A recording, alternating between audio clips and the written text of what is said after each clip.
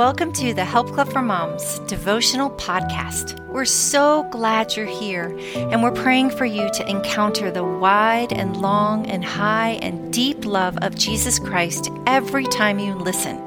It's going to be a great day. How to Submit When You're Scared by Deb Weekly. Let's pray. Jesus, thank you so much for my friend listening to this podcast today. Thank you, God, for this devotional podcast. I'm so thankful for it and so thankful for every person that comes and listens. And Lord, we're just honored to be here together, lifting up your name and encouraging one another. Lord, I pray for my friend and for me and all of us that you would teach us something we'd remember for the rest of our lives. In Jesus' name, amen. 1 Peter 3, 5-6. For this is the way the holy women of the past, who put their hope in God, used to adorn themselves. They submitted themselves to their own husbands, like Sarah, who obeyed Abraham and called him her Lord. You are her daughters if you do what is right and do not give way to fear. Sadly, I have a particular memory etched in my mind that I wish would go away.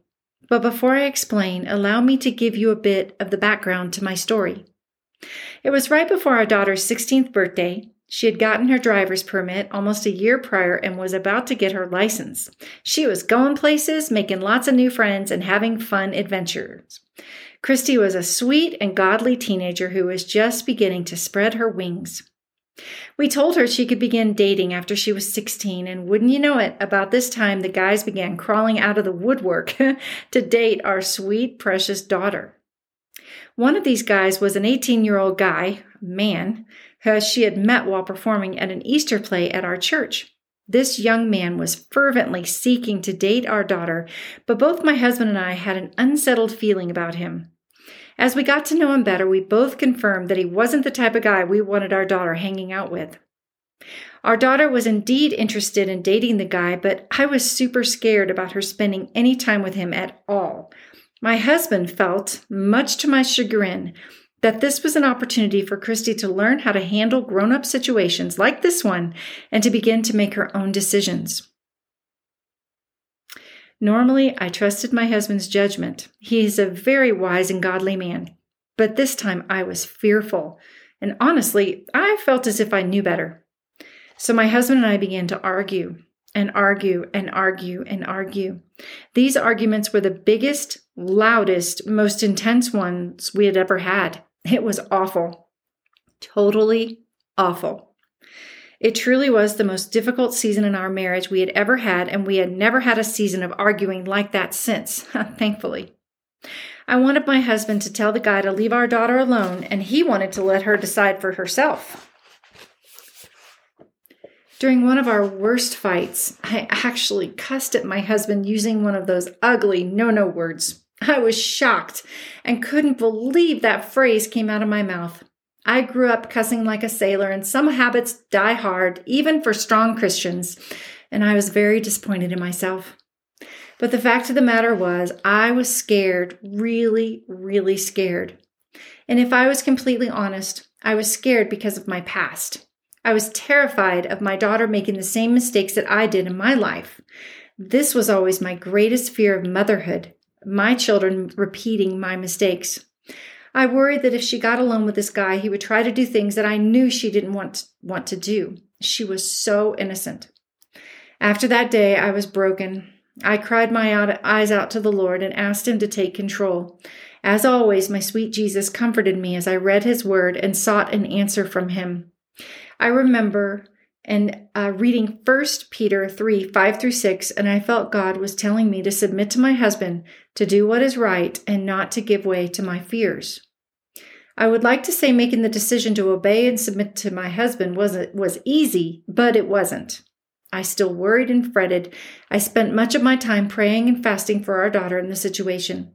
After a little while, I was able to feel like I could trust God and my husband with the situation.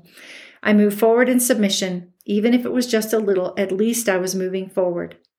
My husband and I calmly explained our reservations about this young man to Christy, but told her that we trusted her to make the right decision. We agreed that we could meet that they could meet at a public place so she could get to know him a bit. The entire time she was with him, I was on my knees praying. I will never forget the day when she came in and told me that she really didn't think that they were right for each other.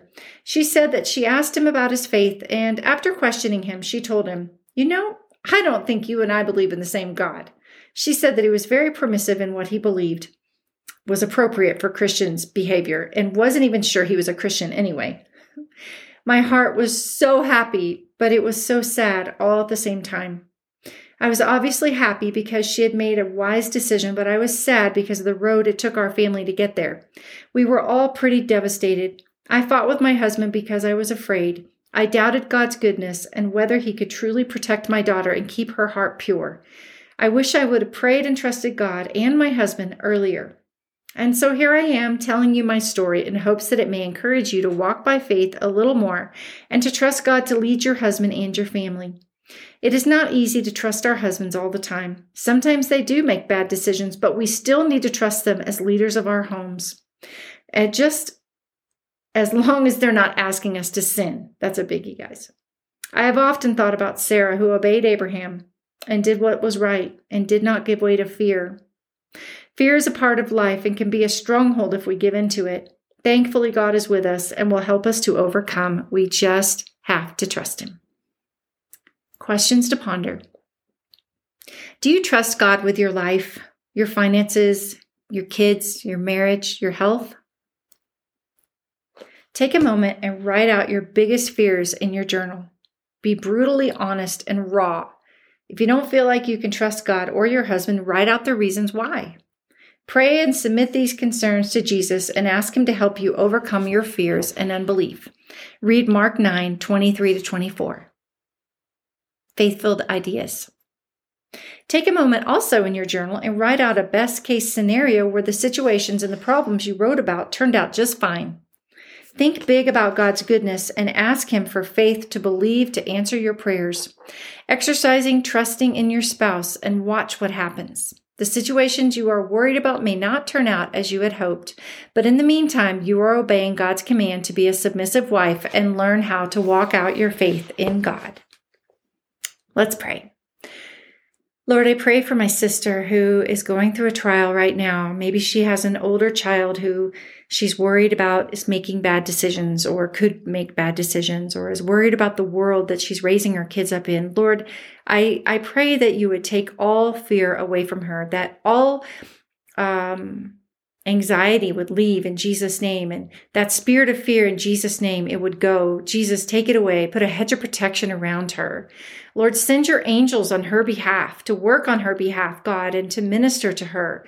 And God, I pray that she would remember that you have not given us a spirit of fear, but of power and love and a sound mind. And I pray that over my friend right now. Power, love, and a sound mind. And Jesus, I pray for her to think clearly according to your word. I pray that she would trust you, that she would right now, even as an act of submission and surrender, give the problem that is causing her fear to you right now.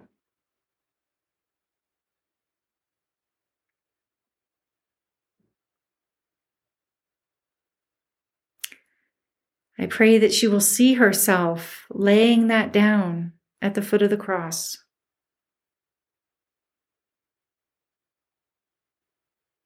And that she will feel your care and your concern for her.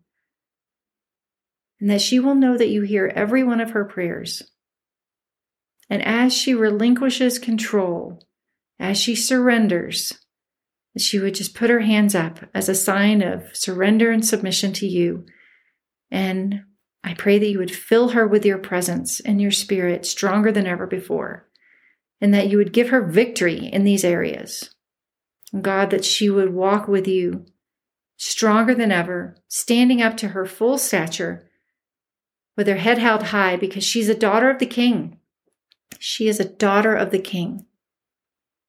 And that she would know that you are looking out for her. You are working on her behalf, even if she can't see it. Just like in that song, even if she can't see it, you're still working. God, let her see it. Help her to surrender and to even say it right now. Jesus, I trust you. I trust you. work in my life, Lord, work in my life. And I just pray a blessing over her day and over her week with her family and with her work if she works, or in her marriage if she's married. And I just pray that she would know that she belongs to you and that you love her. In Jesus' name, amen. Have a great day. Bye-bye. Thanks for listening.